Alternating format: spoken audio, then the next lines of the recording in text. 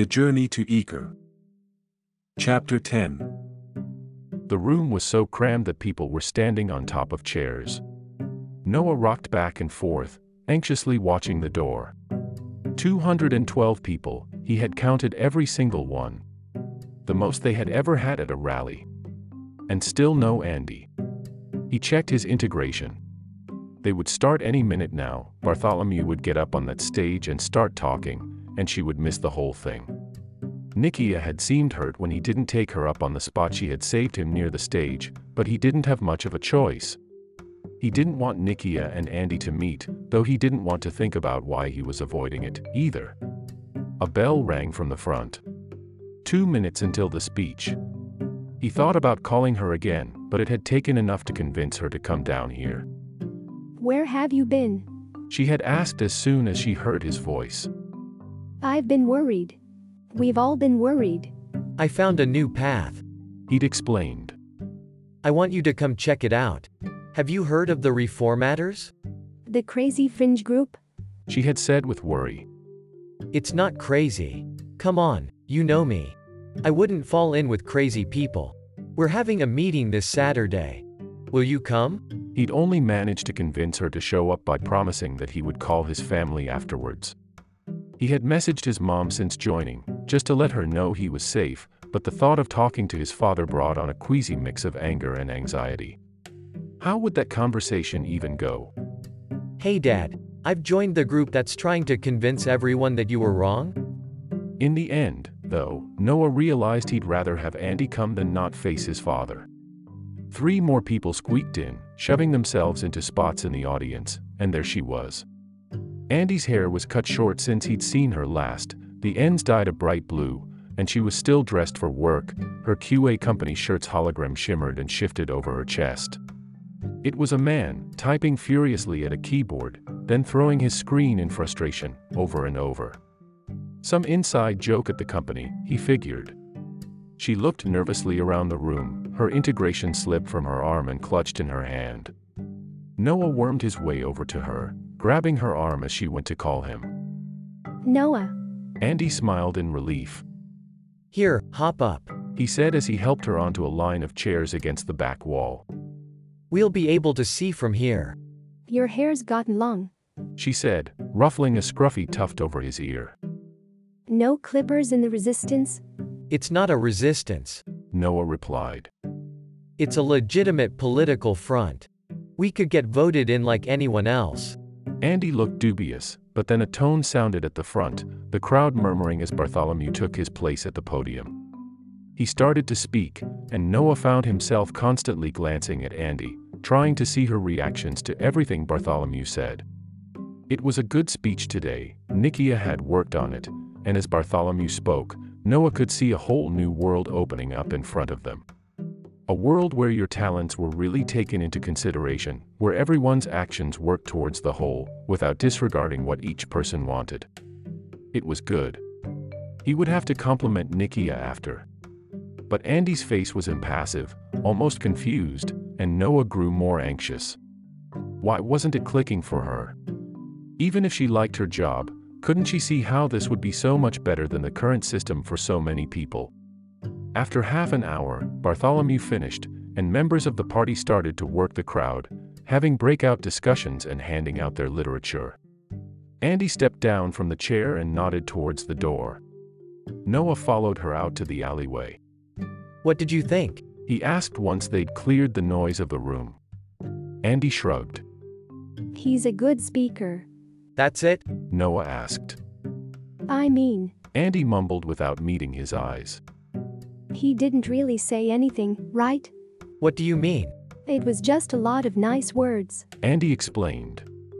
"He said a lot, sure, but there wasn't anything to it. Just platitudes. The world will be different if we elect him and his guys. All that stuff he was saying? That's the stuff the life path is supposed to do already. All the things it's supposed to take into account." Ah, that's the disconnect, Noah thought. He could work with this. He could explain. "It is supposed to." He agreed. "But it doesn't, that's the point.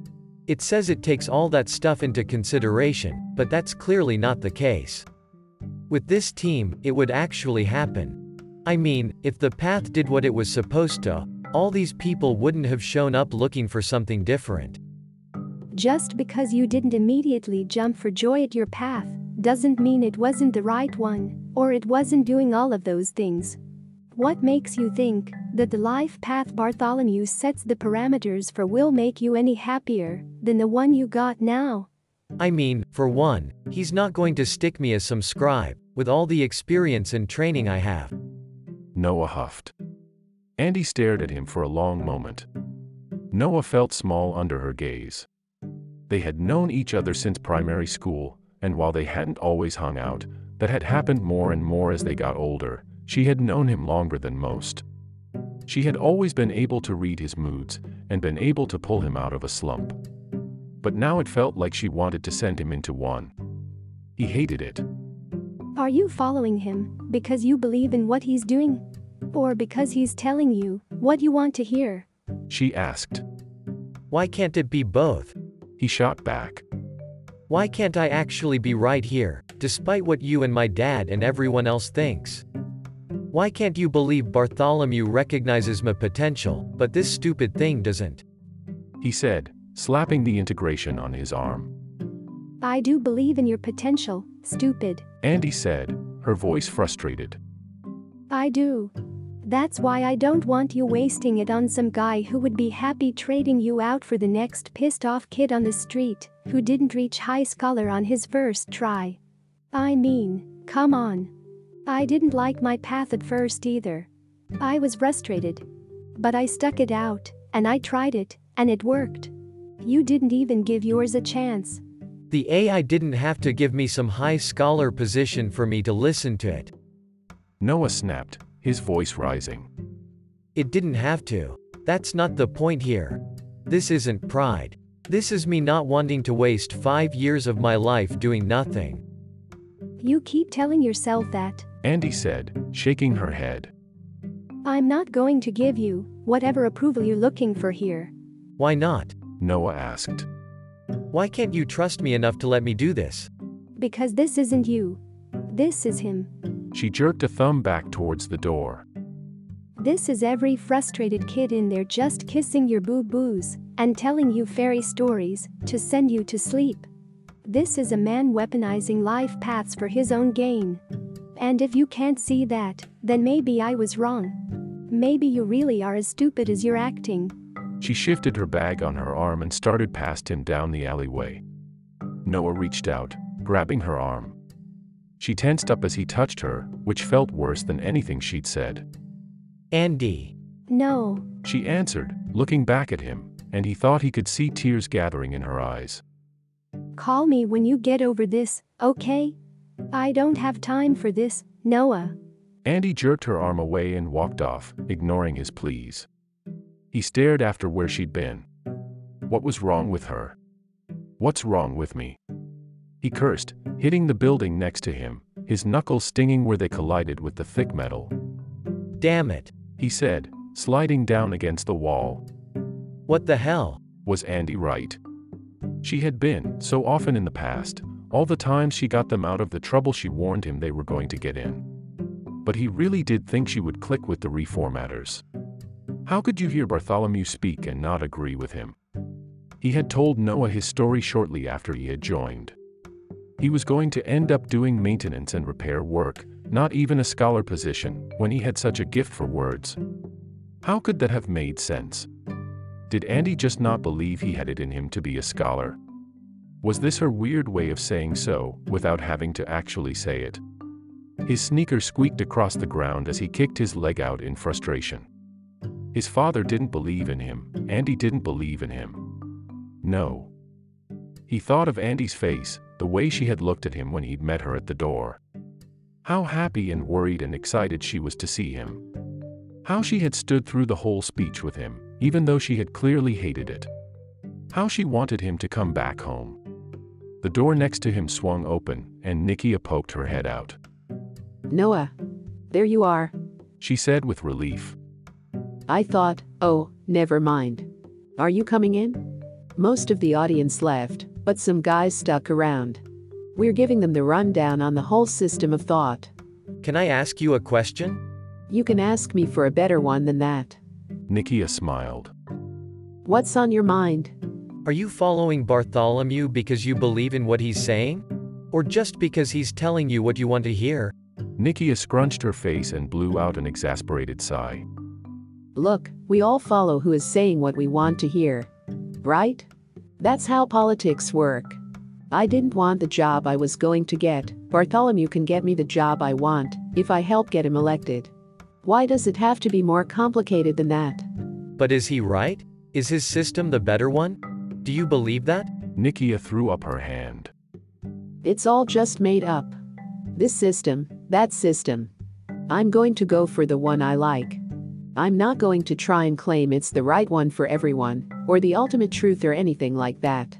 Why would Bartholomew or myself or anyone be able to figure that out? Noah stood. But if he got elected, we would be enforcing his system for everyone. Shouldn't we be figuring out the one that is right? The one that's the best? I think it'll make more people happy than the current system does, if that's what you're asking. And what about the people who aren't happy? Nikia shrugged. They can try to get their own guy elected, I guess. Are you coming? No. Noah replied without thinking. I think I'll go get a bite to eat. All right.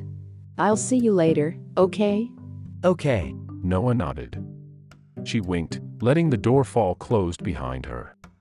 Noah stood, not sure where to go. What was he doing? This was his path now, helping Bartholomew. And if it made him happy, wasn't that all right? He pulled the door open and saw Nikia walking towards a small group in the center of the room. Bartholomew had joined her. I think we lost Noah. He heard Nikia say casually, like she was updating Bartholomew on the weather. Really? Bartholomew said with a sigh. I thought he was a real believer. Can't win them all. She replied. Noah gripped the doorknob as they joined the group, Nikia's bubbly voice doing its best to sway the newest attendees. That was it. She thought he was leaving, and that was it. Bartholomew hadn't even mentioned, well, anything. The work he had done. How much of a help he had been. Noah slammed the door, not caring if they heard, and walked to the street, his hands shoved in his pockets. He couldn't go home now. And he wasn't going back in there. He might be able to find some odd job out on the outskirts, but that wouldn't fix his mood. It wouldn't fix any of it. He stared up at the walls that marked the edge of the city, hesitating, then turned and started walking towards them. It didn't look like he was going to find any answers in the city.